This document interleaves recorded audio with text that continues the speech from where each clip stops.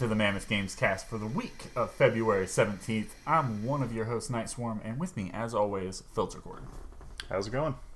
It is going, man. How's everything going with you? Yeah, I've been kind of continuing to check out some smaller projects and catch up on some old, games, and also I've been doing some reading, which is kind of unusual. Yeah. Oh. I'm teaching myself, so it's been kind of tough, but like I've discovered that there is both a red fish and a blue fish. God damn. Why are they doing so many fish? Is all I want to know. Yeah, that's a good question. We need really I've been asking myself that a lot lately. And the only one we need is bronzino fish, because it's fun to say. Damn.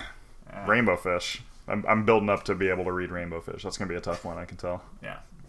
So, I do know the first game that you were going to talk about here is one that we got early access to. Yeah. Got early access to it thanks to our friend and avid watcher, listener. Co-conspirator. Co-conspirator. Mm-hmm. He was speaking with a team. Where is this team from? It's Tortuga. I believe they're Russian. Okay. They had a game. They had a game release on Steam back on September 30th of last year called Spaceland. It just came out on Xbox, and they floated us a copy, 2 copies actually. So we gave one to Grim, and you got the other one. You had a little bit of a chance to sit down and check it out. How'd it go? Yeah. It's really cool. It's an interesting little sort of. I'm sorry, they might be Ukrainian, so that would be insanely offensive if I said Russian, which I did. Oh, okay. So that's a medium-sized whoopsie doops. We apologize. So it's kind of like a XCOM-y style strategy. You can do similar things you're used to, like you have like action points, so you're like moving a certain distance, and if you move within that distance, you can also shoot, or you can move double the amount of space, or you can stand still and shoot twice. There's a lot of different kind of little strategies they lay up with the different like kind of alien enemies, and there's a lot of environmental stuff going on too. So there's like explosive barrels where you might go kick an explosive barrel over to a spot where enemies are spawning and blow it up and kind of block that respawn ability that they have in that spot. Yeah. You might be doing things like trying to poison enemies by making them walk on acid and things like that. So okay, it's a lot of cool stuff. I'm still kind of relatively early on. I have like 4 party members, I guess, and different missions allow you to take a different number of people in. So right. It's really interesting. Grim was saying some of the pros and cons for him. He was actually pretty happy with this being kind of like a strategy light game.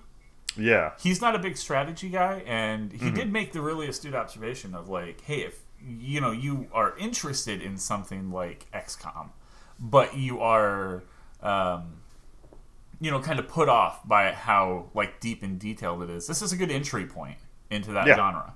For sure. Because it is kind of like that light version. And you do have like a restricted team size, so you're not going in with like 20 people that you have to tactically manage or anything like that. Right.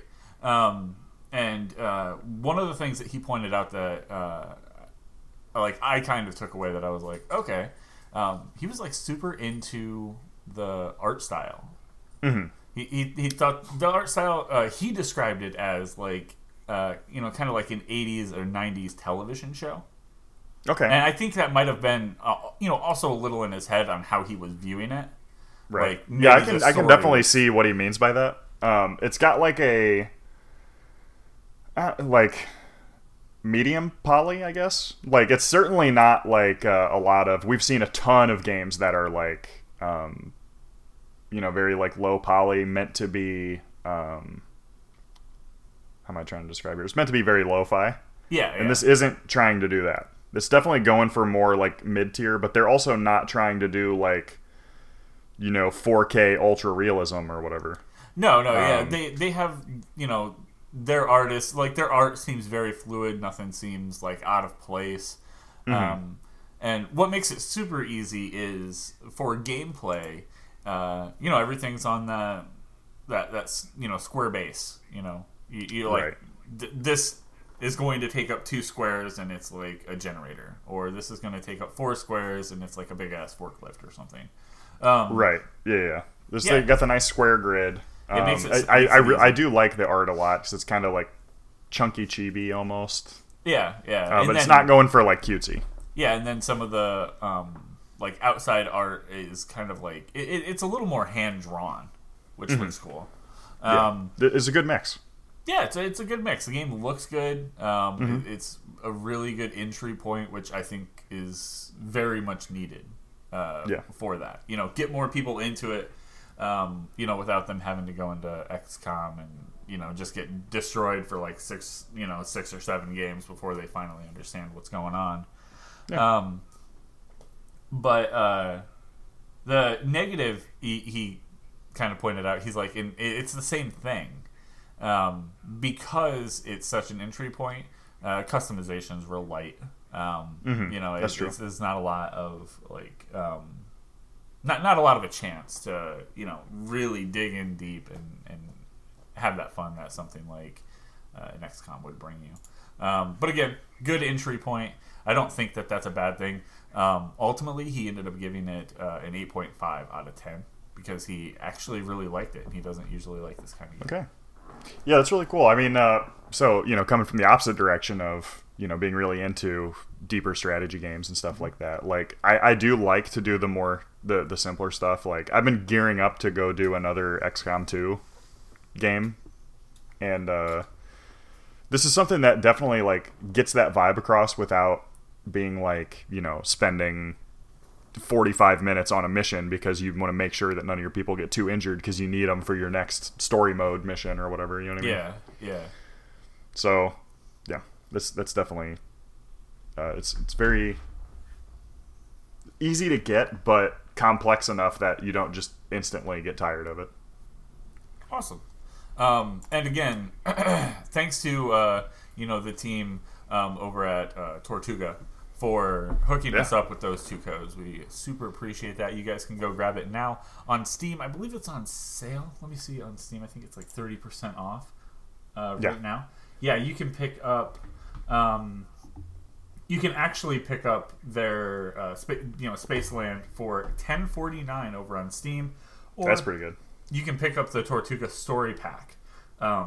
It's a bundle. It also comes with their other game called Braveland, which comes with Braveland Wizards and Pirates, plus Spaceland for $20.03, 50%. That's pretty good. Not too bad. If Xbox is your place to play, you can pick it up for $20 right now, which is a steal if you have yet to get into this kind of game. It's a big world out there, folks, with a lot of strategy games. So, give yourself that chance and check out Spaceland for sure. Nice. Cool. So what else you been doing? So, yeah, I've been doing a lot of a lot of indie stuff lately.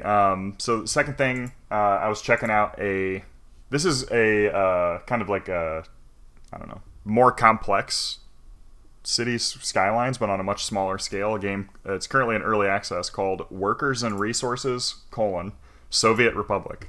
Okay. So basically what you're doing is you're running a command, a planned economy where you are basically like... so it's not like a game where sometimes your income is based on like taxes in City Skylines. So whether or not businesses are successful or making money or whatever, not really your concern. Like you don't pay attention to, when you lay a retail zone, okay, how much money are they making per month in the retail area? Doesn't matter, right? Game doesn't simulate it.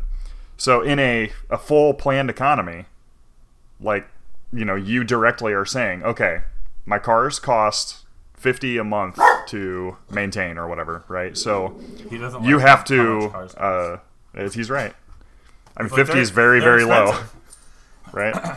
And so you're like, okay, so I need this truck to move at least X number of people. So you'll like buy a bus or something, and it's like, okay, I need this bus to move X number of people to work, because then when they get to work, they're going to be making exactly, 600 units of concrete that we sell to the greater, the Republic, or just foreign partners or whatever. Could be another city nearby, and each of those makes exactly this much money, and if I sell this many, then I'll be able to run my town. So it's like it really is almost like you're making a factory on the scale of a city, right? Huh. And Yeah, you could actually have multiple towns in it where you're like, you set up, let's say, a farming village in this corner over here because you want to keep it away from all the pollution.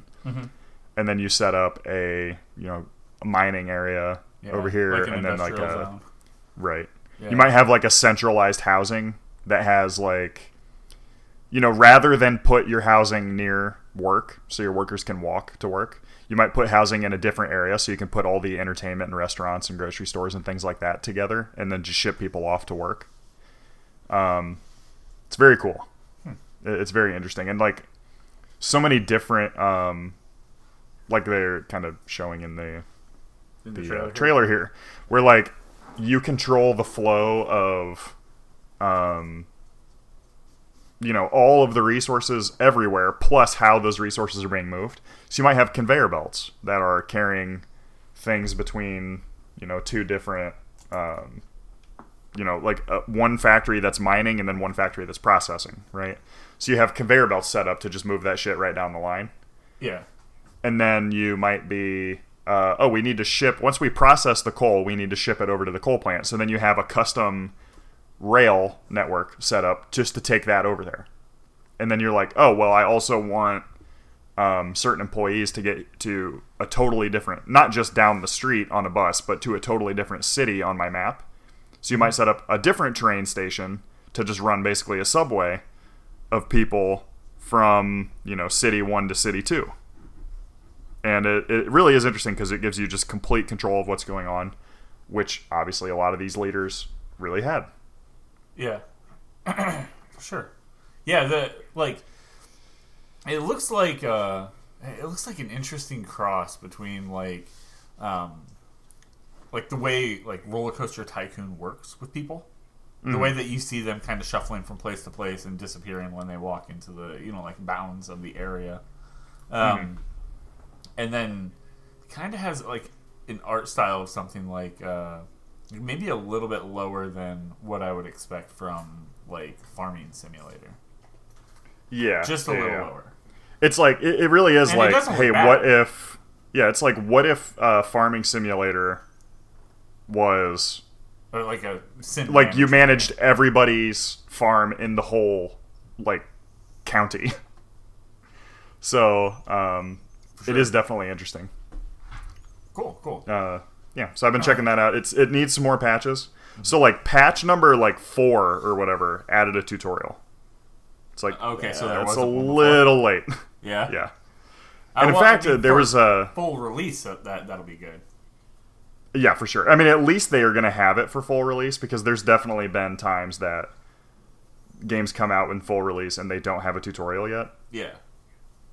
And I've purchased some of those, and then I try to get into them, and it's like, okay, I don't have 76 years to teach myself how to fucking play this.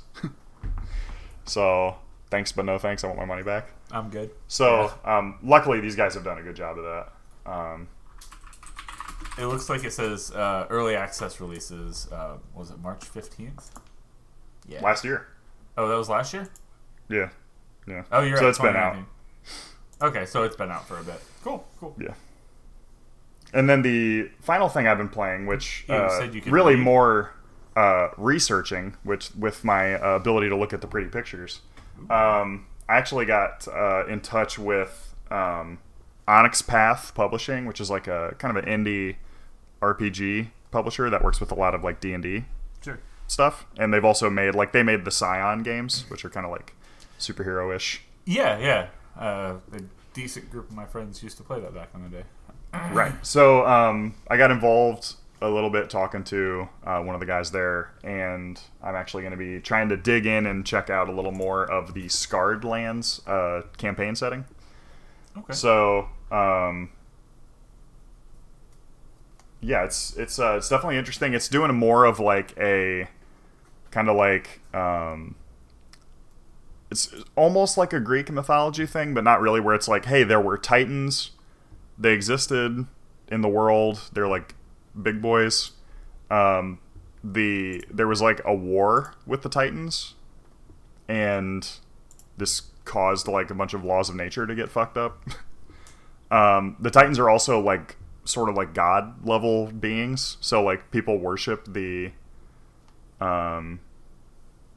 some of the Titans that exist, and there's like the way that magic interacts with the world is really weird. So it's cool because they just went all out with like, what if everything was different, right? It really is like when you're like looking at something and it's like, oh, like Mary Shelley invented science fiction when she wrote Frankenstein. You know what I mean? Right. It's just like straight up like, hey, what if just every rule was different? So like, it's really cool to see something that's just coming from a totally different direction like that. The races are a lot more like monstrous. So they're like several different types of like beast folk. You can play as like the spirit of a soldier that refused to die in war. Okay. So that's cool. Yeah, they're Totally showing a weird. bunch of different stuff. They're showing like some dragon stuff. They're showing like a genie. They're showing just a ton of stuff here. Yeah, a lot of interesting stuff. They tried to take from other traditional fantasy settings that's other than like Europe. Uh-huh. So that's pretty cool that they were just trying to go for a totally different thing. For sure. So I'm still definitely checking that out. I'm going to try to set up a game of that, I think. Okay. Yeah. I mean, and we have a few that we've talked about that, of course, we need to do our Carbon playthrough. Right. We have... you were bringing up just doing a regular 5th edition, and then this. Well, this just runs on 5th edition rules. Yeah. You were talking about doing a regular 5th edition, though, right? To get like a friend Possibly. into it or something. Yeah. Yeah. So a lot on the horizon there. We just have to set aside that time to make it happen. Right. Cool. So that pretty much wraps up everything you've been up to? Pretty much. All right, man. For me, not a lot different, of course. I continued playing, some Apex Legends. I think the biggest news with that, over in the new area, the Hammond Robotics, they dropped basically a world eater into the map, and it just created a huge crack across the map. From a distance, there's several videos of what seems to be like a wolf running up the rampways and across the scaffolding. And no one's ever seen it up close yet. Okay. And at the end of the trailer for Revenant, they showed a girl, a little girl, like out to dinner with her parents, and Revenant comes in, kills the mom. The dad puts the daughter in an elevator, and she goes down, and then the dad just gets fucking obliterated by Revenant. Dang. At the end of the trailer, it shows a little girl crying over her dead parents, like lifeless corpse. But in the beginning of that, the father gave the daughter a gift, which was like a little little wolf statue. And it keeps harking back to something they found early in the code when the game released, called it just kept saying Loba, which means wolf in something. So in my mind, what I'm thinking, we keep seeing this wolf run around. There's a lot of wolf stuff, a lot of Loba things going around. I think that this little girl is going to come back to get revenge on Revenant, and she's going to be able to transform into like a wolf to move faster, which could be rad. Yeah. I haven't been playing too much of it, but I played a little bit, saw some of that stuff, thought it was good. They're doing a little bit like building and storytelling. So that's pretty cool. I really, really, for whatever fucking reason, got into The Sims a lot. Like a lot more. Just kept playing The Sims, creating people, watching them die. Good times. I think I created the Addams Family and Dr. Evil. I mentioned Dr. Evil before. After that, I created the Addams Family. Nice. And then I, was just playing through as them, which was interesting. And then when I went back to Dr. Evil, Gomez and Morticia got super old, and the kids grew up, and I was like, I don't like this. No, They need to stay young forever. But I didn't have any control. You don't have any control over that. You know, if you play another character, the other people that you're not playing are going to progress in age and then die. So I played that for a little bit. Nothing too fancy there. I think probably the most interesting thing that I finally picked up and played was Dreams. Dreams is cool. Dreams is exactly what you think it is when you're thinking like, hey, what is this massive thing that, you know, this massive thing that's like you can create anything. And that's really how it feels. I've just been doing tutorials. I have yet to even click the Dreams surfing button, which allows you to like look around and see other people's created things in Dreams.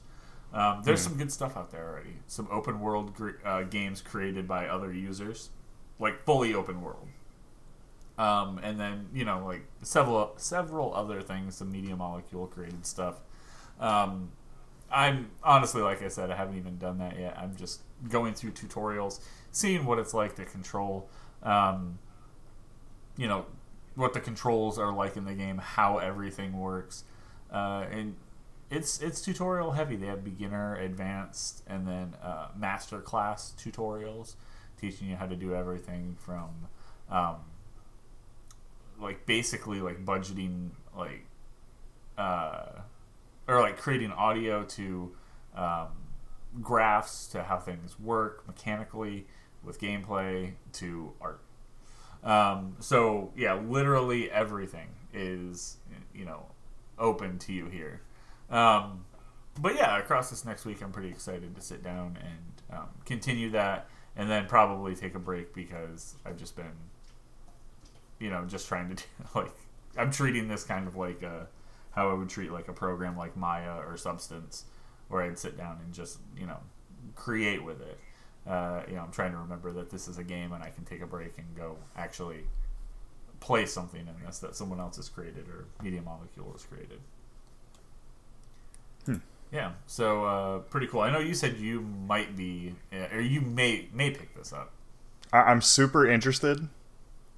I was like really waiting to see some reviews, and everybody on Earth is like, hey, it's gonna take us 6 years to review Dreams because it's so much. Well, I mean, you could do something interesting here. Like, you could take, like, if you picked up the game and you're like, okay, I want to focus on creating the gameplay. You could create the gameplay for something, and then you could upload it, and then I could pick it up, and then I could create the art for it, and then we could put it back down, and someone could create the music for it. And, you know, you guys can continue to piggyback like that, which is really cool. So you can't work together on the same thing like at the same time, but you can always upload what you've completed and then leave it for, you know, whoever you could be working with theoretically. But yeah, I mean, I think, you know, like, just like with creating a normal game, one of the big things that you really have to focus on is, you know, atmosphere, lighting, camera.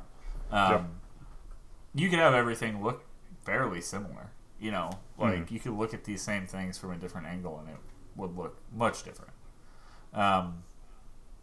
But yeah, it's pretty cool. I'm really excited to get into this across this, you know, next week or so. I'll have a lot more to share, I think, at that point. Super interesting. Yeah. All right, but that's pretty much all I have. I've been playing some, you know, indie games. There's an indie game on here. Or not indie game, Apple Arcade game.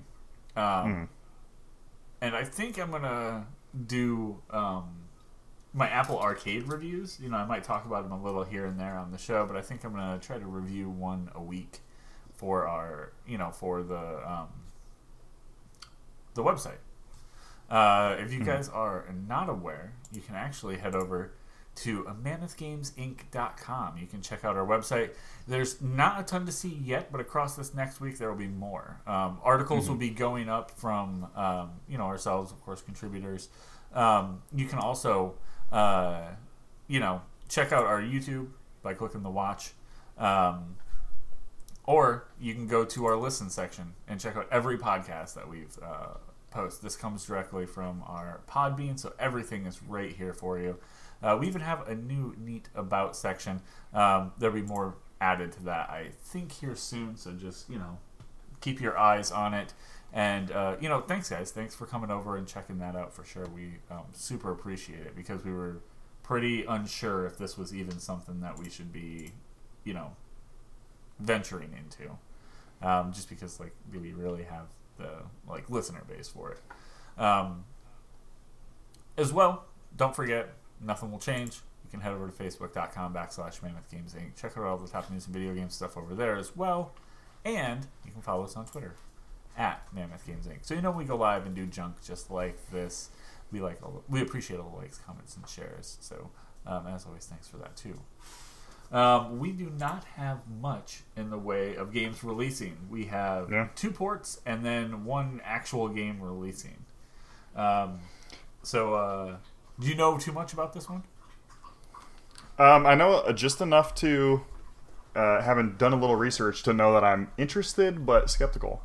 So, yeah, on the 17th, Corruption 2029. It's releasing on the Epic Store first. This is coming from the bearded ladies that made Mutant Year Zero. Hell yeah. So, they've got enough street cred to get me to check it out, right? Yeah. It's weird. I like Mutant Year Zero. I know you liked it. Even Grimm. That was what he was kind of getting into right around. Yeah, another game that he was shockingly interested in. Yeah, relatively simple, tactical. I think Mutant Year Zero is probably a little bit more complex than Spacelander, but... Sure. Was that right? Did I say the right name? Spaceland. I keep wanting to say Spacelander, but I don't know why that is. Skylanders, maybe? But yeah, so... Do you think this is a little closer to Mutant Year Zero? This might be going even a little further than that, because it definitely has the look of like an XCOM 2. They're going, again, to compare, they're going for the more realism, right? Yeah, it looks great. Definitely some of the lighting, like that final picture in the show more. Yeah. That has the ambush or whatever. Like the lighting is amazing. The debris in the ground is really cool. I'm for sure interested to see this, but I'll probably wait and see if it comes to Game Pass or something. Yeah, it kind of reminds me of the look and the feel kind of remind me of Satellite Reign. Mm-hmm. Satellite Reigns. Yeah, that's what that one's called. The cyberpunk turn-based strategy. Mm-hmm. Yeah. Yeah, it's got the kind of weird cubic armor and stuff. Yeah, everything's kind of cut off in that weird way. Blocky. It's really good though. Cool. So then, other than that, that's definitely interesting. $20 on Epic, not bad. Yeah, not bad at all. So following up, we have 2 ports coming out, which I think we might just create a ports section, so we don't have to linger too long on it. Yeah. Hunt Showdown's coming out on PS4 on the 18th of this month. Devil May Cry 3 Special Edition's coming to Switch on the 20th. Yeah. Hunt has been out for a while. I know you and I played it. I played it with another friend as well, and we had a decent time. It was during a free weekend or whatever. Yeah, I was definitely not into it. It's kind of a hard game to get into because it is one of those things where you're fighting against other people and you're fighting against AI. The AI is not strong, but the point is to take down that AI and then escape. So it kind of becomes a whole thing. Yeah. Of course, Devil May Cry 3, it's just coming to the Switch. It's nothing too different. So it is the one that, it has the ability to play as, what's the other brother's name? Virgil? Yeah. So that'll be cool. Yeah. It's Devil May Cry 3. It's cool. These games do not age well. No. The look, it's not, it could be worse. It's not one of those things I picture it in my head as it was much better, because I don't. Yeah. I remember it looking exactly like I know exactly what it was. Yeah. Yeah. So that's pretty much all we had there. When we pop into the old nudes, the first big thing to speak of would be a BioWare commenting on how they're going to upgrade Anthem. Yeah, so Casey Hudson came out and made this big blog post. Basically, it was hey, a year ago, we were getting ready to launch Anthem. It was a big leap into new territory for us. It was exhilarating and terrifying. Um, And then the internet burned you to the ground. yeah, over the last year, the teams worked really hard to improve stability, performance, general quality of life. While delivering new seasons of content and features, we also heard your feedback that we need more satisfying loot, better long-term progression, and more fulfilling endgame. So we recognize there's still more fundamental work to be done to bring out the full potential of this experience. Notice that their background image is Dragon Age Inquisition, the last good game they made. That's kind of funny. Oh, I'm trying to see it. Yeah, Oh, it is. It is. Yeah. Yeah, I just scrolled to the bottom to be able to see the... Yeah. Yeah. Over the coming months, we'll be focusing on a long-term redesign of the experience, specifically working to reinvent the core gameplay loop. That's important. I mean, not only that, but that's directly saying the game we put out sucks. Yeah, hey, we recognize that this is shit. We tried to make it not shit, but we can't make Didn't it work. not shit. So let's Yeah. go ahead and go back to the old drawing board on that one. So, I mean, they even say right here, while preserving the fun of flying and fighting in a vast science fantasy setting. So they're saying, hey, the setting and the gameplay is not going to change. We're going to completely rework the rest of the game around. I hope that they just come out with a whole new story and everything. Yeah, that's what And you could still preserve a lot of those characters acting and everything, which I think they did a good job of. Yeah, they did a good job on that. Especially the like British shaved head like sidekick. I think was really funny and like. There's a lot of stuff that like that was Anthem good. was a game where like when you take a 5-minute look at it, it looks really good. Sure. And then when you sit down to play it for 3 hours, it sucks. Yeah. Like well, it completely falls apart on a bigger. The bigger look that you get at it, the worse it is. yeah. Basically, I like if the you look first at the half hour. right, if you look at the total experience of the game of like, getting to the end game and then I guess some of the original end game content is like. If you look at that entire chunk, it's horrible. If you look at a basic session of sitting down and playing it, maybe with a friend or two, it's all right. It's okay. If you look at a 30-minute section, it's good. Right. So it's like, they really are right that it's the core gameplay loop is busted. They really need to, I think, just go back and look at their original design docs.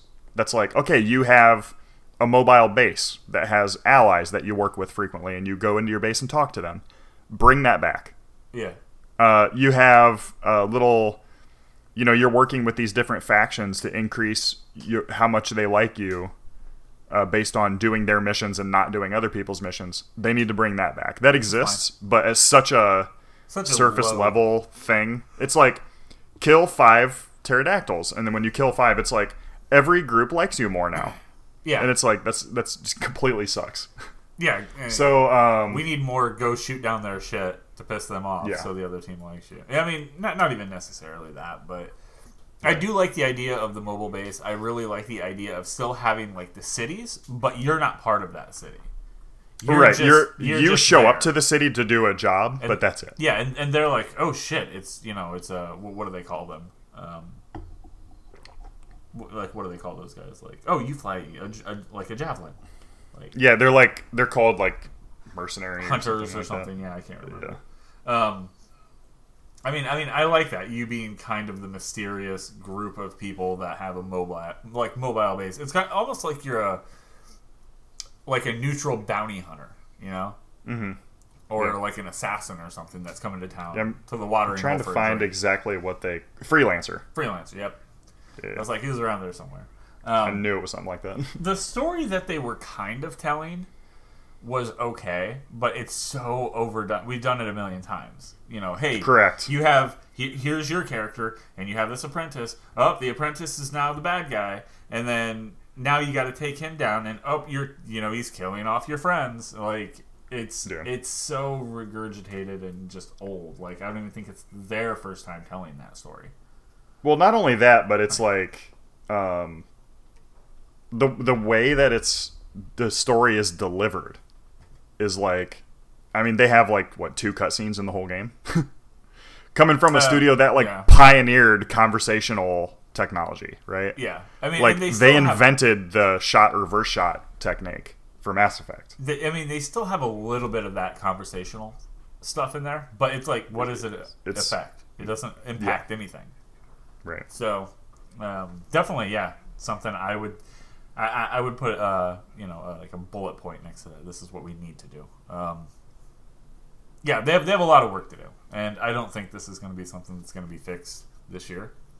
I think this is going to be something they're going to have to work on for at least a year, just to get everything. I mean, they have all of the main pieces there. You know what I mean? Just they gotta put the puzzle back together. Yeah. So it is really interesting, and I've seen the stuff that's like, it is rare that a company gets a second chance like this, and the second chance is always at the behest of the publisher. So like, this is EA saying, you know what, we think that Anthem might have actually had something, so we're gonna give you another shot at it. What I think it is that EA is like, hey, we tanked a lot of money into this, so don't fuck it up a second time. Like, I mean, EA has just this. fucking pulled the plug and walked away before. I mean, this is just putting more money into the same project. Right, but, I mean, I'm trying to think, that have they done that with BioWare? Like, BioWare's a big dick for them. I don't know. They're so, like, they've never pulled the plug on a Mass Effect. This is the first thing that BioWare has, like, branched out that EA could pull the plug on. Well, EA did pull the plug on Mass Effect Andromeda. So Mass Effect Andromeda was going to have DLC. Yeah. There was going to be story DLC to continue the campaign and add additional content, and they said, nope, not happening. Well, I'm thinking more along the lines of, like, an IP in general. Like, Mass Effect has been around. It's had some pedigree. You know, like, Mass Effect is Mass Effect 2 is one of the best games of the last 10 years. Ever, yeah. Exactly. So it's like, we can't pull the plug on that. I mean, I would not put anything past EA. I mean, again, I'm surprised every day that they're not just like, hey, we shut BioWare.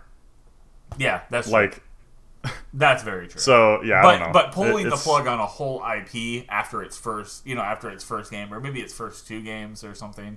Yeah, like that. Neither one of them have been successful. Like, in this case, like, I'm surprised they didn't just pull the plug, but I also feel like yeah, we need to make some money on this. And I think EA is like, believes in BioWare, I think, still a little. I think there's a level 2 of like, this is gonna get them a lot of goodwill that they probably need. Yeah. I mean, to be fair, EA has been sticking to stuff, so like, they really stuck to Star Wars Battlefront 2, and that made a huge turnaround. It's turned around a bit. Yeah, like, I've even wanted to play it a bit more. I saw, like, a modder. He created for BB-8, he did a different skin that was the child from Mandalorian. And he's just running around, like, shocking people and using force moves. It's pretty funny. That one's out there. Look that one up, folks. For sure. All right, so we'll go ahead and move on forward. Actually, I don't know too much about this one. This was one that you'd put up there. Yeah, so basically, so 2K had kind of been talking about some of their other pushes they were making here and there. Mm-hmm. So they did, I mean, basically, I think they were like trying to show people that they're still working on stuff after Red Dead 2 came out. So last year we heard that 2K Silicon Valley studio was opening. With Michael Condrey from Sledgehammer as the president. So they've basically, they just rebranded so that they had an independent name. So 2K Silicon Valley has changed its name to 31st Union, which is pretty cool. That's kind of not sure. That's definitely a California-y reference. Yeah. I mean, it has got all the bear bits. in it. Yeah, it has all the bits there. So I'm not sure exactly what they're referencing here. So if you search 31st Union online, 31st Union is a restaurant in San Mateo, California. That's pretty funny. Farm to table restaurant. Wow. Oh, right. Interesting. Very nice. So I think was California the 31st state? Because that seems really early. Well, let's find out. California was the 31st state. That's interesting. Weird. So that's unusual. It seems like a really early number considering it is the last one on the fucking coast.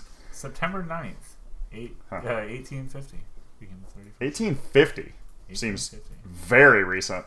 Yeah. So yeah, they also are. So 31st Union is also starting up a European division, which is based in Spain. So very weird that these people in Spain have to go to work at a place that is explicitly named California. California, yeah. It's kind of unusual, but cool. No additional details have been announced yet about their game, but Tyler McCoud, head of strategy at 31st Union, has generally described their approach in a press release, quote, "We believe diverse perspectives and experiences are crucial to creating a truly global entertainment experience with a deep connection to passionate fans." So that doesn't mean anything. No. So I'll be interested to see it. It kind of sounds like maybe they might be going in with... did 2K do Mafia 3? Yeah. So they might be getting ready to do a Mafia 4, because remember Mafia 3 was like very much about like the black experience in the South. Yeah. And so maybe they're like, hey, what if we did like, I don't this. The problem is that you have a lot of chance to be extremely racist if you're not careful with it. Yeah. So I was going to say, what if they did like, oh, hey, here's like what it was like to be Asian in the 1940s or 50s in the West Coast or whatever. And it's like, that has a lot of room to be insanely racist. Like, I like the story that they were putting across with Mafia 3. I just didn't really like the experience. The gameplay didn't super work, right? No, I mean, it was fine. It just...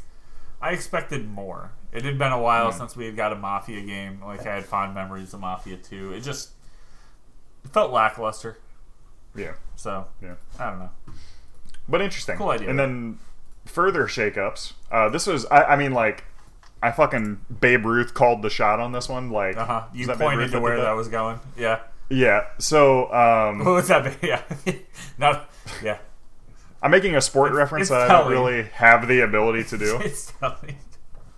It's fine. So, Drew Karpyshyn, who was a longtime BioWare like head writer. He wrote the Darth Bane Star Wars books that are still considered canon. With the Rule of Two and everything with the Sith.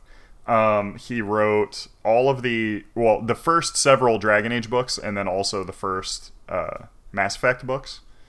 And he was, head writer on Mass Effect, and I believe he worked with the Dragon Age team, but not quite as high of a level.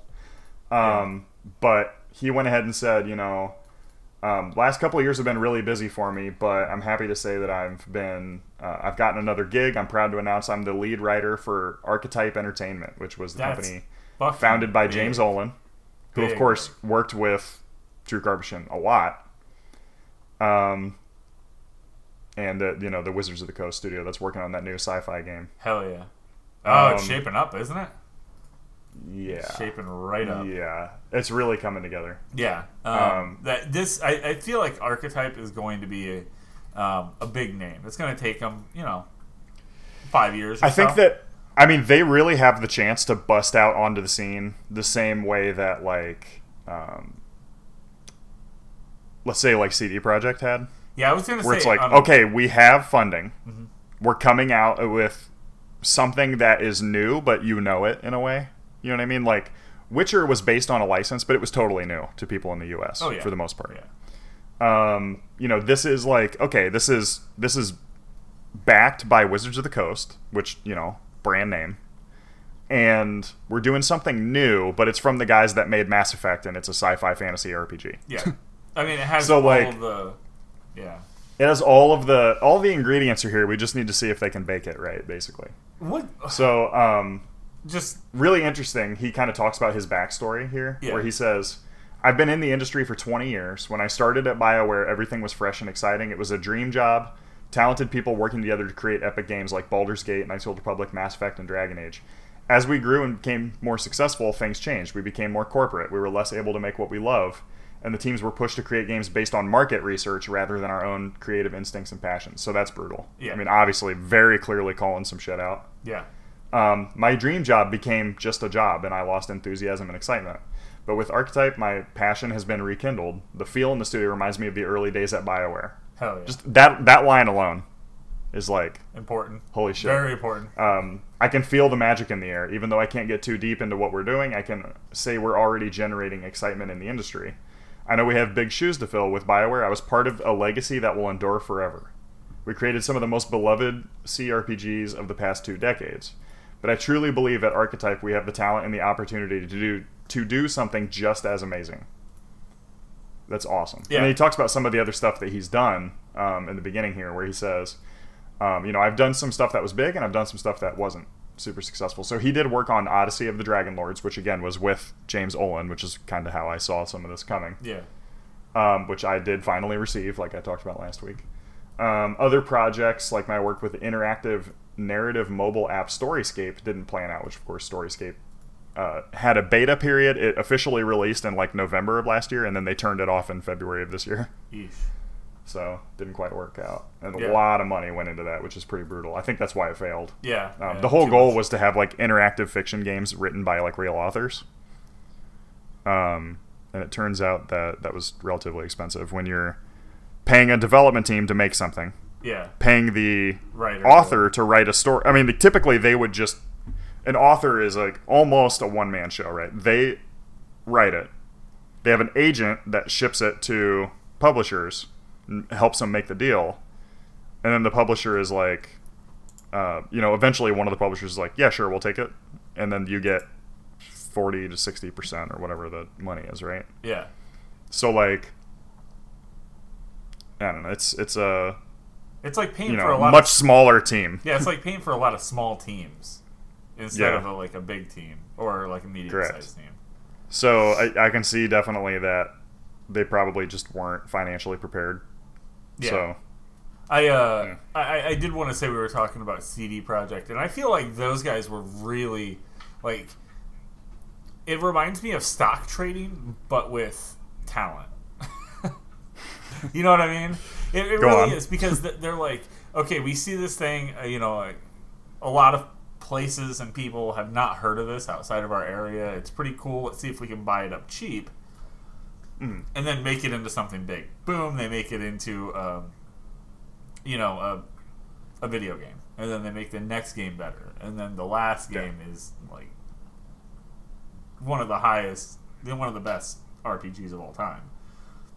yeah. And it's just matured over the years. It's like they put money into a stock and just watch the numbers rise, kind of.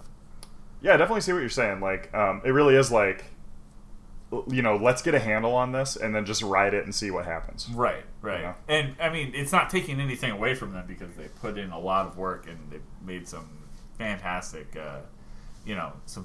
experiences for people. And it's allowed them to move forward and try to do that again. Pick up something that people had heard of, but, not necessarily like a mainstream audience with Cyberpunk. And I think that that's what's going to happen again. Yeah, Yeah. it's possible. Man, could you I'm imagine? super like, excited this- to see like, it. Especially having a guy like this that he can just turn around and go write 2 or 3 novels that are based on the new thing just to help build out the world. Oh, Mike? Is that who you're talking about, or who are you talking Drew. about? Oh, Drew for Archetype. Yeah, Right. for sure.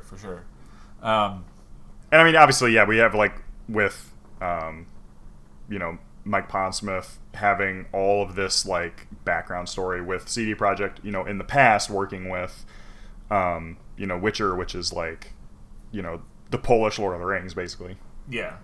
It really is a huge key, I think, to have, if fans want to get into it. So obviously, if you look at like the Mass Effect game sales and then compare it to the Mass Effect book sales, they're not even comparable. Like the games completely cream them. Yeah. But for the fans that do want to get super into it, they can They go can. over there and pick those up. What is it, like 13 books at this point for The Witcher? The Witcher is like up to like 8 or something. It's Is it? pretty. I don't know. It's egregiously large number. Yeah, it's a pretty big. It doesn't have to be like this. Yeah, but I mean, moving forward, like thinking of the future, if it kind of went and panned out the same way, like get a Cyberpunk television show. Yeah. Yeah, I mean, and Mike Definitely would good. be all over that. Like he would not say no to that if Netflix was like, Oh yeah, "Hey, he we have would. this He would cool probably thing." do it. Yeah. It's like, yeah, fuck, let's check it out. Let's see what's happening. Yeah, he loves he loves that storytelling. He loves seeing those things, like what he sees in his head come out, and that's really cool. Yeah, and I could definitely see something of like, let's get this guy, like somebody who I think has been kind of like a hidden talent. Like Mike Pondsmith has a following, obviously, Sure. but like I think that he just had so much more to offer that the world just sort of wasn't ready for. Yeah, and he's been doing it a long time. Like 1,000 years. this is not new. I mean, yeah, this is like 30 years plus Yeah. in the making. I mean, his whole family's in on it. Yeah. I mean, it wasn't his Like- son that was like, "Hey, you need to team up with these CD Projekt guys." They know Yeah, what I mean, they're it's his wife and son. Like, his wife helps run the business side. His son helps do creative stuff. Like, his son wrote the Witcher RPG book. Nice. So it's like, it's a whole family project, and it's like, it's just such a small, like, they're on such a smaller scale than they should be. And like you're saying, I think they will blow up Yeah. when the new edition of the Cyberpunk book comes out, and the new the game obviously releases. Yeah. Yeah. So, definitely interesting. For sure. All right. So, in Pokemon news, Pokemon Home is now available. Yeah. Some pretty cool checked it stuff out that today. came out with that. I have yet to check it out. But, according to this Game Informer article, it gives you a free Gen 1 starter and Pikachu to add to your collection, which is kind of nice, if you don't have it. I know we got, like, a weird Professor Oak, right? He has, like, these arrow Correct. glasses, and he has, like, long hair. Like, he has, like, a mullet, kind of. It's business in the front, Hell party yeah. in the back. And I've seen... He's out here to whip ass and fuck grass type starters. All right, so... Bulbasaur, no! So I'm not too sure on everything that you can get in there. It looks like, according to the Serbia reports, 35 Pokemon previously not available in Sword and Shield are available to transfer from an older game using the Pokemon Bank. Correct. So yeah, it's weird because it's like, okay, we have Pokemon Home, Pokemon Bank, Pokemon Xfer, Pokemon, Dick Holder. Like, there's so much weird, different things that all have to work together. So, like, I have Pokemon Home. Sure. What is the simplest way for me to get my Bulbasaur from Pokemon Home into Sword and Shield? And it's like, oh, well, you also buy Pokemon Bank. Yep, transfer them to the bank. And then you transfer it over to the bank, and then you connect the bank to your blah, blah, blah, and then you switch it over in here. It's like, okay, what's the point of Home? Yeah, that's what I'm asking. What is the point of Yeah. Home? What does it do? Why do I want it? So have you looked into it at all? Like, what is the main... I've function? opened it, and I got my Bulbasaur and Pikachu. That's what I've done so far.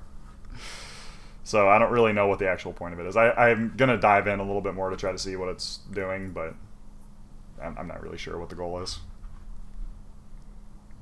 Huh. Yeah. So I'm going to have to look into this a little more just to kind of see what it's like. But we have a lot of things here. I know. There's a lot of shit that we're, like, testing out. Yeah. It's a lot. And I'm just kind of sitting here like, fucking Sims. Again. Yeah. Again this Yep. week. I'm going to try to break this habit, guys. I apologize. All right. So moving right along into the next bit, Square Enix, their Avengers game, they have a few more details about pre-order benefits and editions that finally came out on the 13th. Actually, we have a little video here too that we can Square Penix. launch up. I know, like, I didn't see everything that came with it, but it does look like there's let me see this one here, the Marvel Legacy outfit pack, the Legacy nameplates, online beta access, and as well the dynamic theme for your PS4 with the Miss Marvel talk to the hand emoji, where of course So that's with any pre-order. any pre-order gets this one, Right.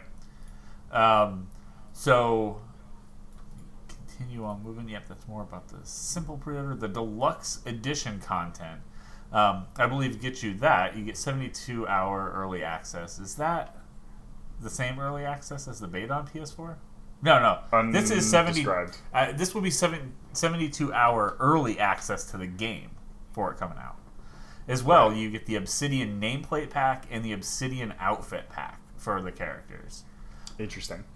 Yeah, it's kind of like a silver, grays, and gold. Silver, gray, and gold. Yeah. The nameplate pack actually has a cool hexagonal pattern on it. Yeah. So that's pretty cool. Yeah, it's kind of it's doing like a high-tech beehive kind of idea. It looks like it's just pretty cool. And then the last edition, Earth's Mightiest, bad name, for the biggest Marvel fans, the collector's of unique items and those who want something special to commemorate Marvel's Avengers. So you get everything from the deluxe edition. You also get the Steelbook A icon, so the Avengers icon case. It also comes with a full-color 12-inch statue of Captain America, a Hulk bobblehead, a Mjolnir keychain, Black Widow's belt buckle, Iron Man's prototype armor blueprint, like a physical blueprint, which is pretty cool. Yeah. Kamala Khan's honorary Avenger pin, and a commemorative Avengers group photo. From Avengers Day. Right before shit went out. Correct. So, your big additions there. What do we have prices on these boys yet? Not that I saw. I don't see here on the Sony one. But typically, you'd be looking at the pre-order bonus for like $60. You'd be looking at the digital deluxe, I imagine, for $79.99, roughly. Probably. And then the big edition, that one can go anywhere. The statue is okay. Yeah. So 12-inch standard statue. is $60, obviously. Deluxe is $79.99. Nailed it. Earth's Mightiest is $200. 200. Yeah, it's a little pricey. Yeah, that one's a bit much. I was gonna say it's like pricey. 145. Well, I guess just the statue is probably a foot tall. It's a foot tall statue, and full color. a third Okay, of it it's is a base. a third of it is a base. Yeah, that's kind of fucked up, Yeah. honestly. But that alone is probably like $80 to $100. it looks pretty detailed. Yeah. Looking at Steve The armor. Rogers' face. The helmet looks pretty detailed. By itself. I mean, the easiest thing on here is the shield. It's what this is a statue of a statue in game Correct. of a character who did not make it. Got him. Got him. All right. So now that we got through that was rough. I'm glad y'all stuck with us. Yeah. Man, that Black Widow belt buckle, you're not careful. It'll cut it right off. You know what I mean? I mean that it's kind of like the Hulk bobblehead is like better than a pop vinyl, but it's like this doesn't need to exist. The belt buckle is kind of. I mean, it looks like something you get at Hot Topic for like $6. The keychain of the hammer looks like something you get at Hot Topic for $6. Like the pin, definitely something you can get at Hot Topic right now.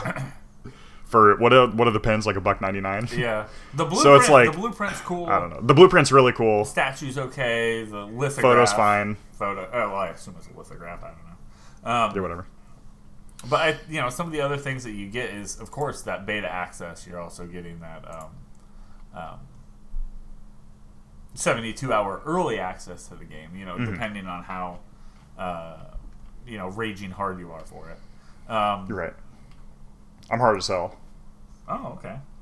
And half as hot. Well, at least you're Gotta be honest honest about with it. yourself out here, folks.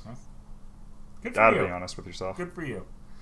All right, so moving on to something that was exciting and then an extreme letdown. There's Correct. a new Prince of Persia game, and it's a fucking VR escape room. Ugh. Oh, I mean, that's cool. it's fine. Have you ever done So- an escape room? I have. Have I ever done an escape room? That's interesting. Have I? I've done a test of an escape room. Okay. I know I did one. It was a couple years ago. It was a horror escape room. That was pretty fun. That's too spooky for me, folks. I mean, there was nobody in there. It was just like you were following like the death of there was a secret room, and then there was like Okay, that's body, interesting. And then you're trying to figure out how to get out. It was kind of like Saw, but without the dude Basically standing Saw up in the 1. middle. Yeah. Right. Spoiler alert. Well, yeah. By the way, if you haven't seen Saw, go fuck yourself. So sorry. Spinal. We saw that trailer. Did you see that trailer? Yeah, the new like Saw spinoff. Yeah, looks great. It's like where the fuck are we going here? I like it, but it's like this is insanely weird. Yeah. Anyways, go watch that trailer because that was pretty cool. Correct. So this is what is my question is an escape room a game? Is an escape room a game? Yes. Now, Well, yes, you can. it is So a lot of planned escape out room like- designers are game designers. right. So yes, technically. But what are you doing that is? I mean, you're solving a puzzle. Escaping. Well, you interact with it, I mean. I mean, I guess. I mean, my escape room was more like. I guess I did, kind of like break out of my mortal body and became fucking Batman for about 40 minutes. Right, that's what I'm about to do. Yeah. Break out of my mortal body. I'm going to kill myself in 10 minutes. You're going to release this earthly vehicle? Uh-huh.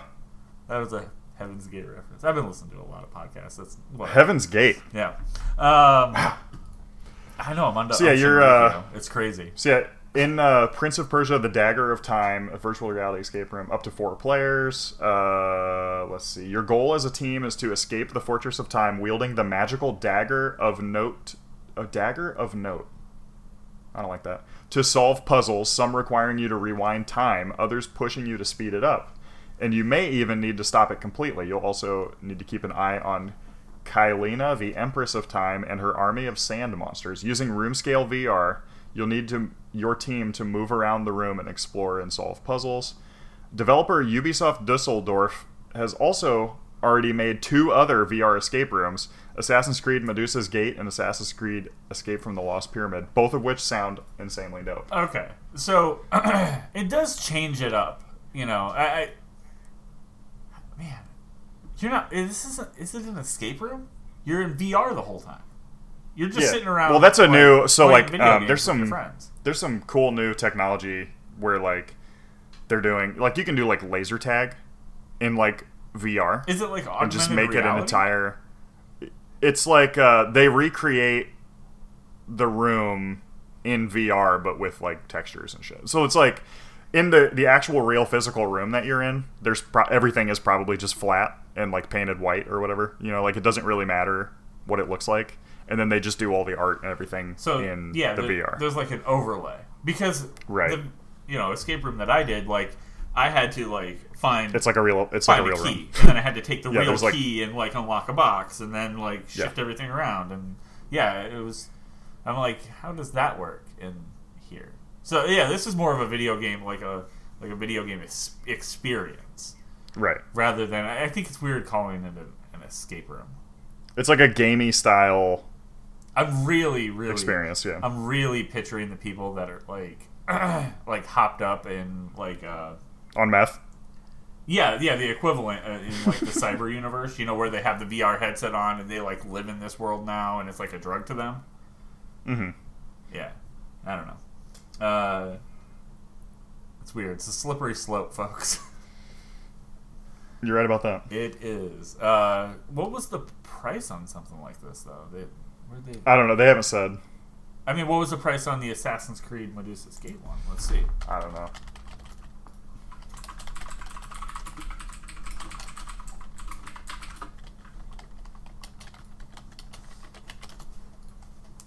The fuck? All right. Got a little bit of a look here. Loading it on up. Oh, and we have a video. Ooh. Okay. The audio is a little spicy. On the video? The video will not load for shit. Holy shit, coming to the following locations. They have quite a few. Why isn't Grim doing this? There's 2 of them around. Bruh. I'm going to need to zoom out a little bit on this bad boy. Ooh. There's some over here. In the U.S. I'm zooming in, folks. Oh, fuck. I have to go to Pittsburgh? God damn it. Oh, it says there's one right here. Just come and hang out. Flights are cheap sometimes. Let's see. Let's see. I gotta zoom in a bit more. It's down by Dr. Phillips. Interesting. Yeah. Okay. This could be a fun weekend. Oh, dude. They have one in Boston. I might be doing this when I'm in Boston. Hell yeah. What was the other one? The other one was the Dagger of... No, Lost Pyramid. The Dagger of Time. Dagger of Your Mama's Ass. I don't think that's what it is. Oh, dude, That's not right. It looks like these guys in Boston closed permanently in December of 2019. Wait, you get to change your clothes? Hey, I'm down with that. That's I'm gonna change my clothes right now. All 4 of your characters kind of walk up to different objects and you can put them on your head and try I want to wear this hat and look like an asshole. That's sick. That's pretty cool. That's so fucking cool. This is interesting, guys. We just might have figured it out. Holy shit! There is not a fucking look at any sort of price though, because it's probably I'm creaming $4 million. 2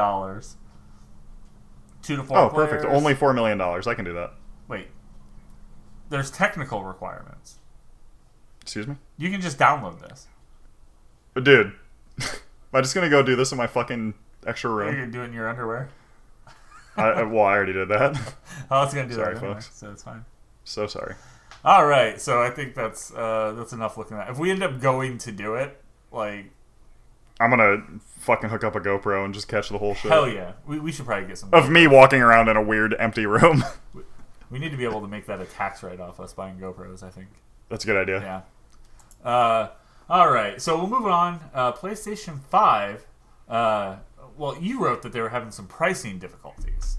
Well, basically, it's there's like a lot of competition, I guess, in the solid state. So it says competition for DRAM and NAND flash memory. So solid state flash, basically. Yeah. I absolutely will not click on the original source of Bloomberg because he can eat my whole ass. The whole thing. But yeah, folks, basically, the manufacturing cost of the PlayStation 5, manufacturing only, is about $450. It seems like. Yeah. So that hurts. Yeah. And it's true that they don't typically make a bunch of money back on the console itself. Like, no. You know, the software is the driver. Like, you give people the iPod for $150 and then they have to go pay you, $1.90 or $1.29 or whatever for every new song they get. Like, right. So you hook them in with the device. So we're thinking maybe $500. So yeah. That's where I'm thinking. That's where a lot of people are landing. Yeah. We know from working retail, that the overhead at the retail place that we work, they got the systems for about $3 less than what they sold them for. They made about $3 on the system. So. Literally $3 profit. Yeah. Now the game model, they would also make about $2 per new game, but the used game is where the used game market is where the the retail location would make all of its money, as Correct. That they could regulate the cost, how many they had, how much it's worth.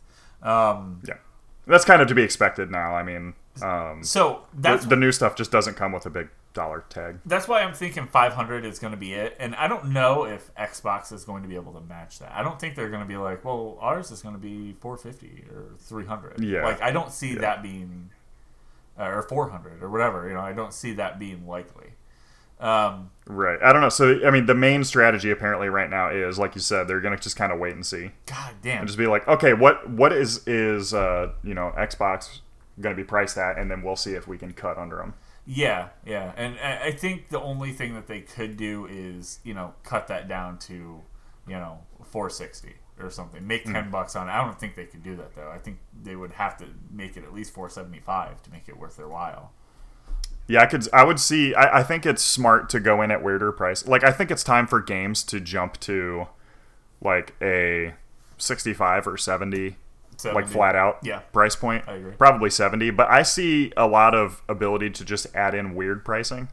Yeah. To do, like, if they did $525, is anybody really going to be hurting over that extra $25? Right. As well, like, games should probably do that. Like, hey, we put in this $72.50. Yeah, exactly.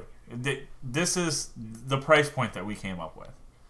We don't have to round it. Yeah, I mean, is anybody really going to lose out on, the difference between a $60 game and let's even say like $67.50?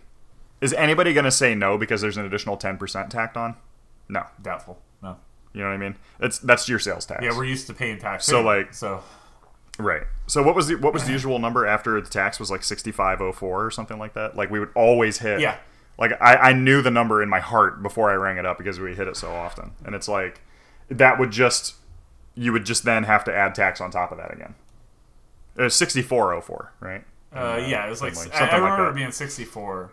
Yeah, I think 64.04. That sounds right. 64.04 sounds right. So it's like that. It was like 4.05 in taxes basically. So like you would just add that on again. Because like where it's at now is just not like video games make a shit ton of money. Don't get me wrong, but the additional work that's having to be put in to make these games marketable basically is making it really hard to get that money back. So then again, we can turn around and look at Spaceland and say this is a small team. Their costs are way lower because as far as I can tell, they're not super upfront about it. But it seems like they're in Ukraine, so like, you know, they're unless they live in Kiev, it's, you know, cheaper cost of living. Which even if they are, you know, Kiev, I'm sure doesn't even measure up to like Chicago or something in the U.S. Sure. Certainly no like London, right? Definitely not. So like, they're able to save a little money. There's fewer employees, I'm sure. I think when I looked at there's only a couple people, but like, you know, they're able to run a lot leaner ships, so they can sell something at like $20 pop or something like that. Yeah. So like, these big AAA games cannot sell shit at, you know, $20 pop certainly, and they really are starting to have a lot of trouble doing 60. I mean, a lot of games come out, they expect you to just buy, like, the default version of the game is the limited edition or whatever, which is like $70 to $80. Like, that's what they expect everyone to buy. So, you know, I think it is time to move that point up a little bit. Yeah. And maybe this generational change is the time to do it. And man, I don't know. I don't think it's going to change this generation as much as I would like it to, because I want people to understand it's not something that people do, though. Like, they don't understand.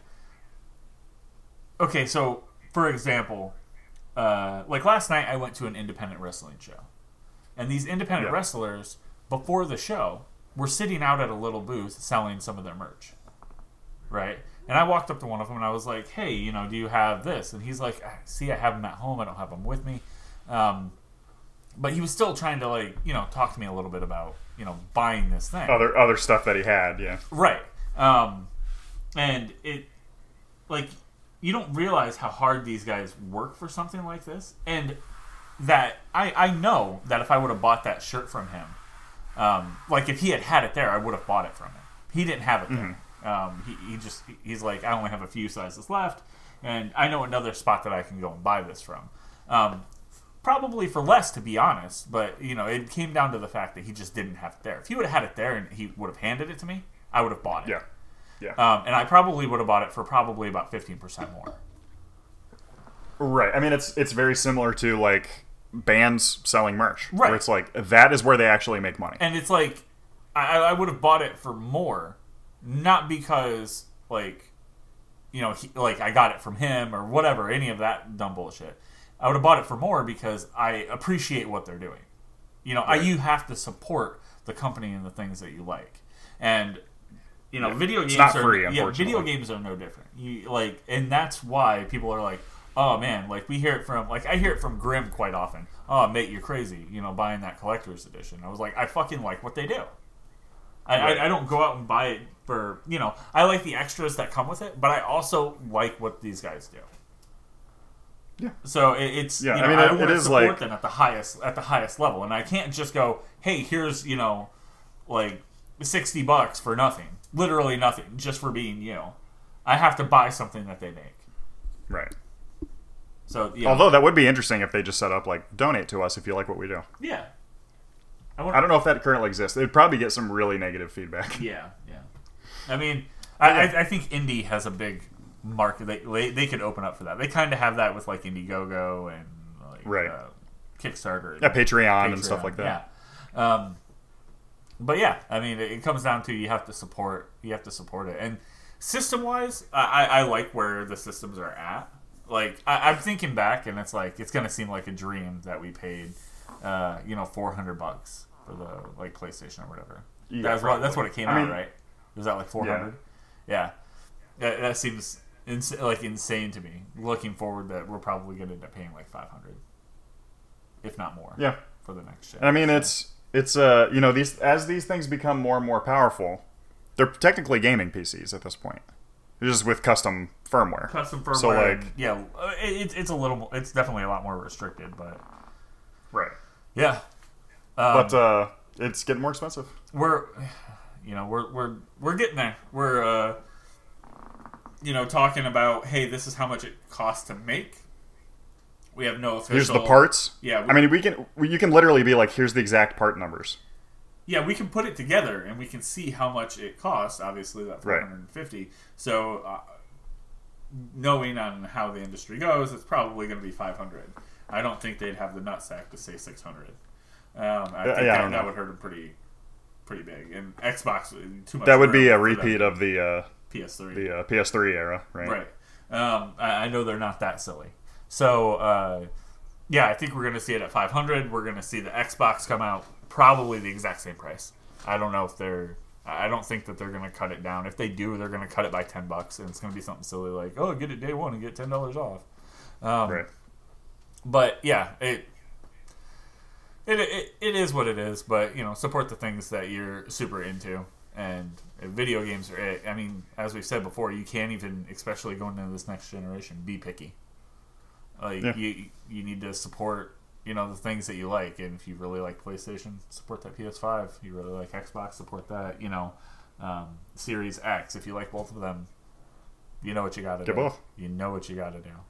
Buy a Switch Pro. Start saving now. Yeah, buy a Switch Pro. So, diving back in, we got the intro cinematic released for Final Fantasy VII, which you can actually do a shot-by-shot comparison with the original. Loved it. Which is pretty cool. It's really It looks... cool. I mean, it kind of makes Advent Children, like, suck ass. A little bit. Yeah. Like, it's absolutely amazing looking. It's at a quality bar stunning. that I wasn't even expecting. I could not. I am in disbelief that this game will look like this when I put it in my system. Yeah. I'm sitting It here really going, is "Wow." almost like, I don't know if this is humanly possible. Yeah. It looks so good. And this game, it went from, like, there's been a lot of ups and downs with this game. I love it. I can't wait for it. Okay, it's been too long. Like, what is it? Where What's are we the going? actual goal? Yeah. Is it really just a remake? Yeah. These visuals melt all of those, like, almost all that disbelief away. And I just go, I need to see this. I need to see this with my own eyeball holes. Yep. Like, the detail is so beyond, like, what you could expect. Because you've already seen this once. But you just saw it at such a lower quality that it's just kind of unreal. Yeah. It really does. I mean, the level of detail that we're seeing, and again, I mean, this is, Square Enix busting out their big guns. Uh-huh. They've always been super ahead on terms of visuals and stuff like that. But it is almost like, I almost can't believe my eyes. Yeah. It's just amazing. Yeah. And not only that, they're really pulling on the, like, almost like dystopian future strings that people are, like, super into right now. Yeah. And good on them for doing that. Like, it's insanely exciting to see these characters, to see the side by side. Like, I really recommend you watch this alone and then watch it side by side. Yep. It just, like, The side by side is amazing. it's so good. Like, It's shocking. so I haven't heard anyone say the name. What are they calling her? Are they calling her Aerith or Eris? That's an interesting question. Yeah, see, I think officially she was Aerith in the U.S. Is that right? yes, and then she was Eris in the original, like, non-ported to the U.S. version. Right. Alternately known with the first name Eris. So there's not really a big communication of why she's known by different names, I guess. Yeah. But yeah, Aerith is the official name. But yeah, they're like everything. They're like cloth physics. They're hair physics. They're like even their skin texture, like the texture for the skin, like the wetness, the dirtiness, the smoke. It has, it's really, really good looking while being ugly at the same time. It's like well, you have to be it's like one of those things, like if you're an actor and you're going to like sing really badly in a scene, you have to be a really good actor to be a bad singer in an episode of something. You know what I mean? Like it's that type of thing where like to appear to be a complete moron, you have to be kind of smart. It's that type of thing. Sure. So they've made it grimy, they've made it grungy, cyberpunky. Definitely. Super excited for it. Yeah. So definitely go check out that that video if you haven't yet. It's it's about 5 minutes long. It's not bad. But you'll be pretty stoked with it if you're a 7 fan, Final Fantasy fan, if you're a Dystopian Future fan, if you're even the style of that like combat. I think you're gonna be into it. So with that, we are rounding out the last 2 articles that we had here. One that I threw in because I thought it was pretty interesting. Over this past week, we did have the DICE Summit, the 2020 DICE Summit.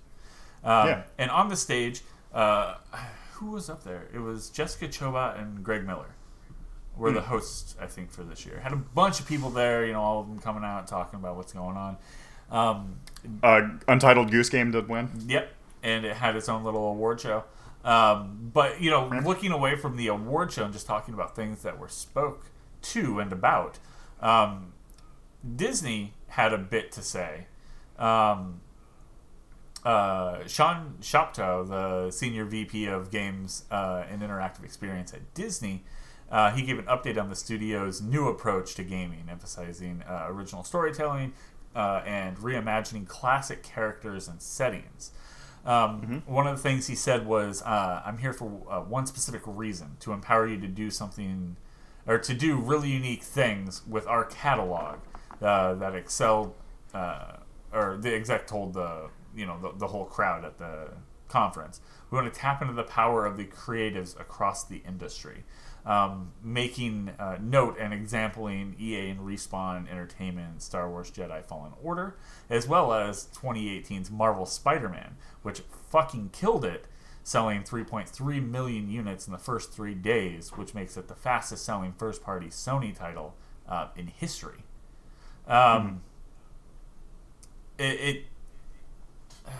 With this, a lot of people are like, what is being asked? Disney is...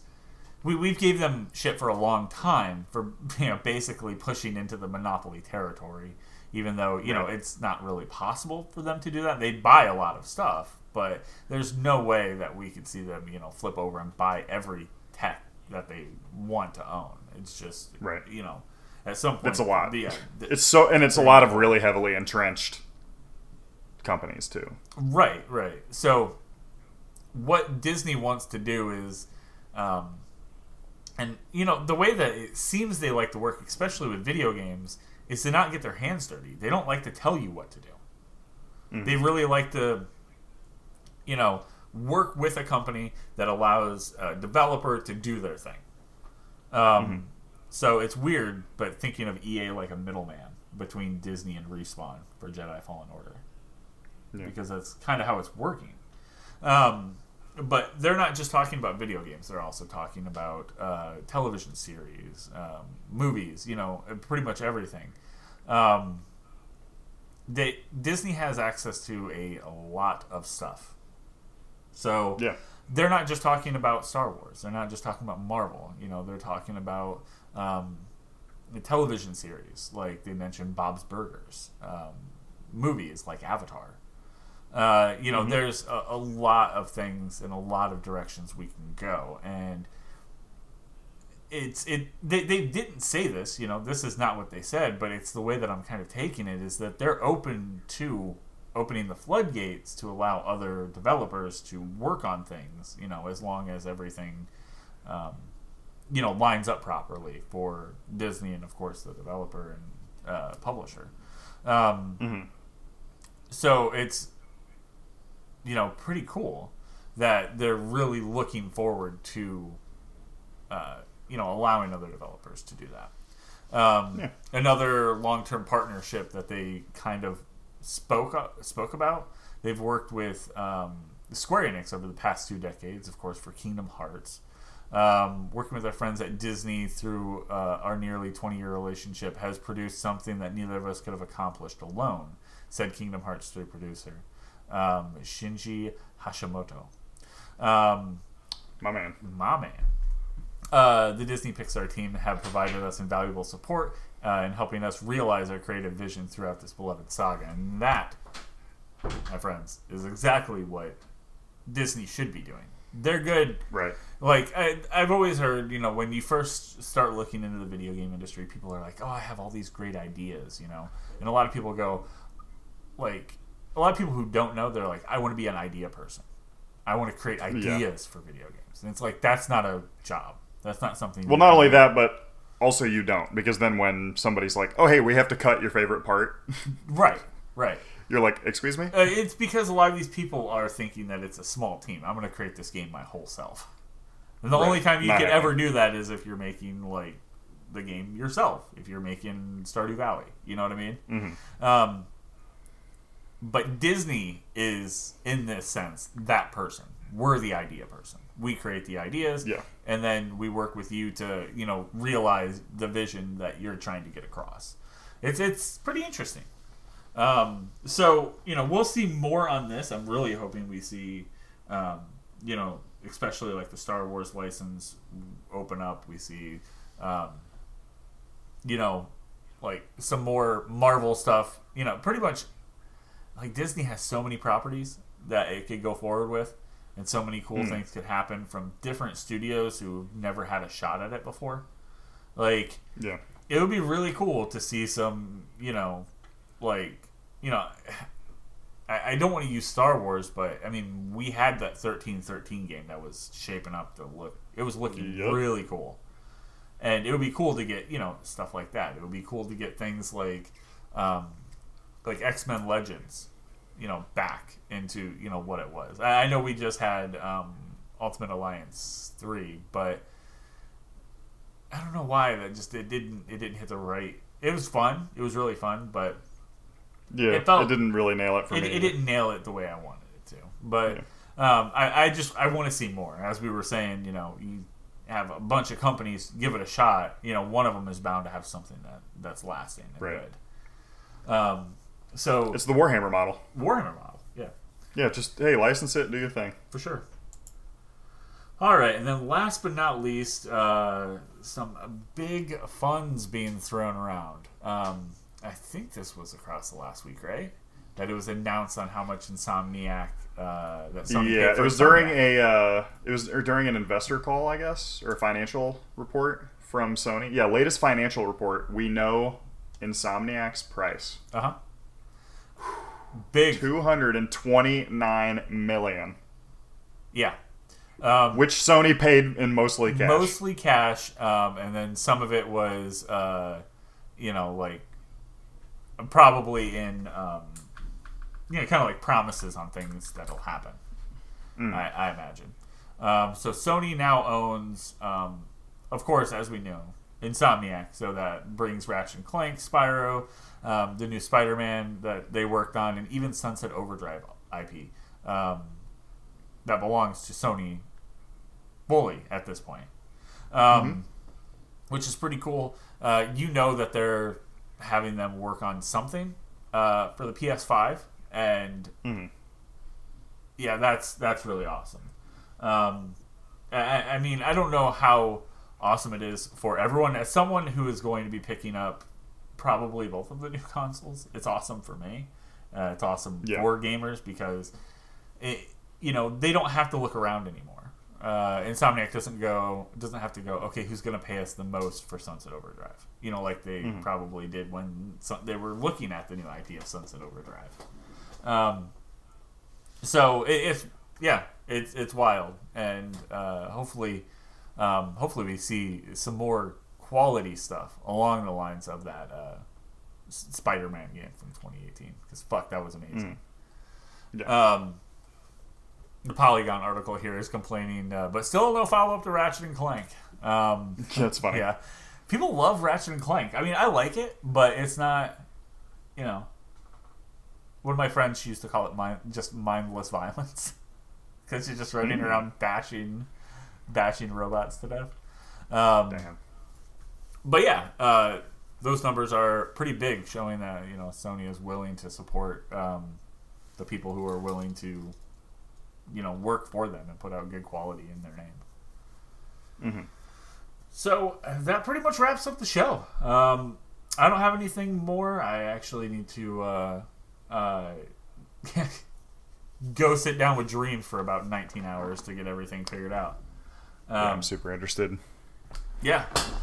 So thank you guys. Thanks for joining us as always. If you get the chance, head over to facebook.com/Mammoth Games Inc. Check out the top news and video game stuff over there. Follow us on Twitter @Mammoth Games Inc. so you know when we go live. And please go check out our website, mammothgamesinc.com. You can get everything you hear on the podcast there. You can actually check out all of our YouTube, most of our social medias, and exclusive blog posts that are going to be going up. Articles, reviews, previews, and more. So, thanks guys. Thanks for hanging out. For Mammoth Games Inc., I am Nightswarm. And I'm Filtercord. Have a good one.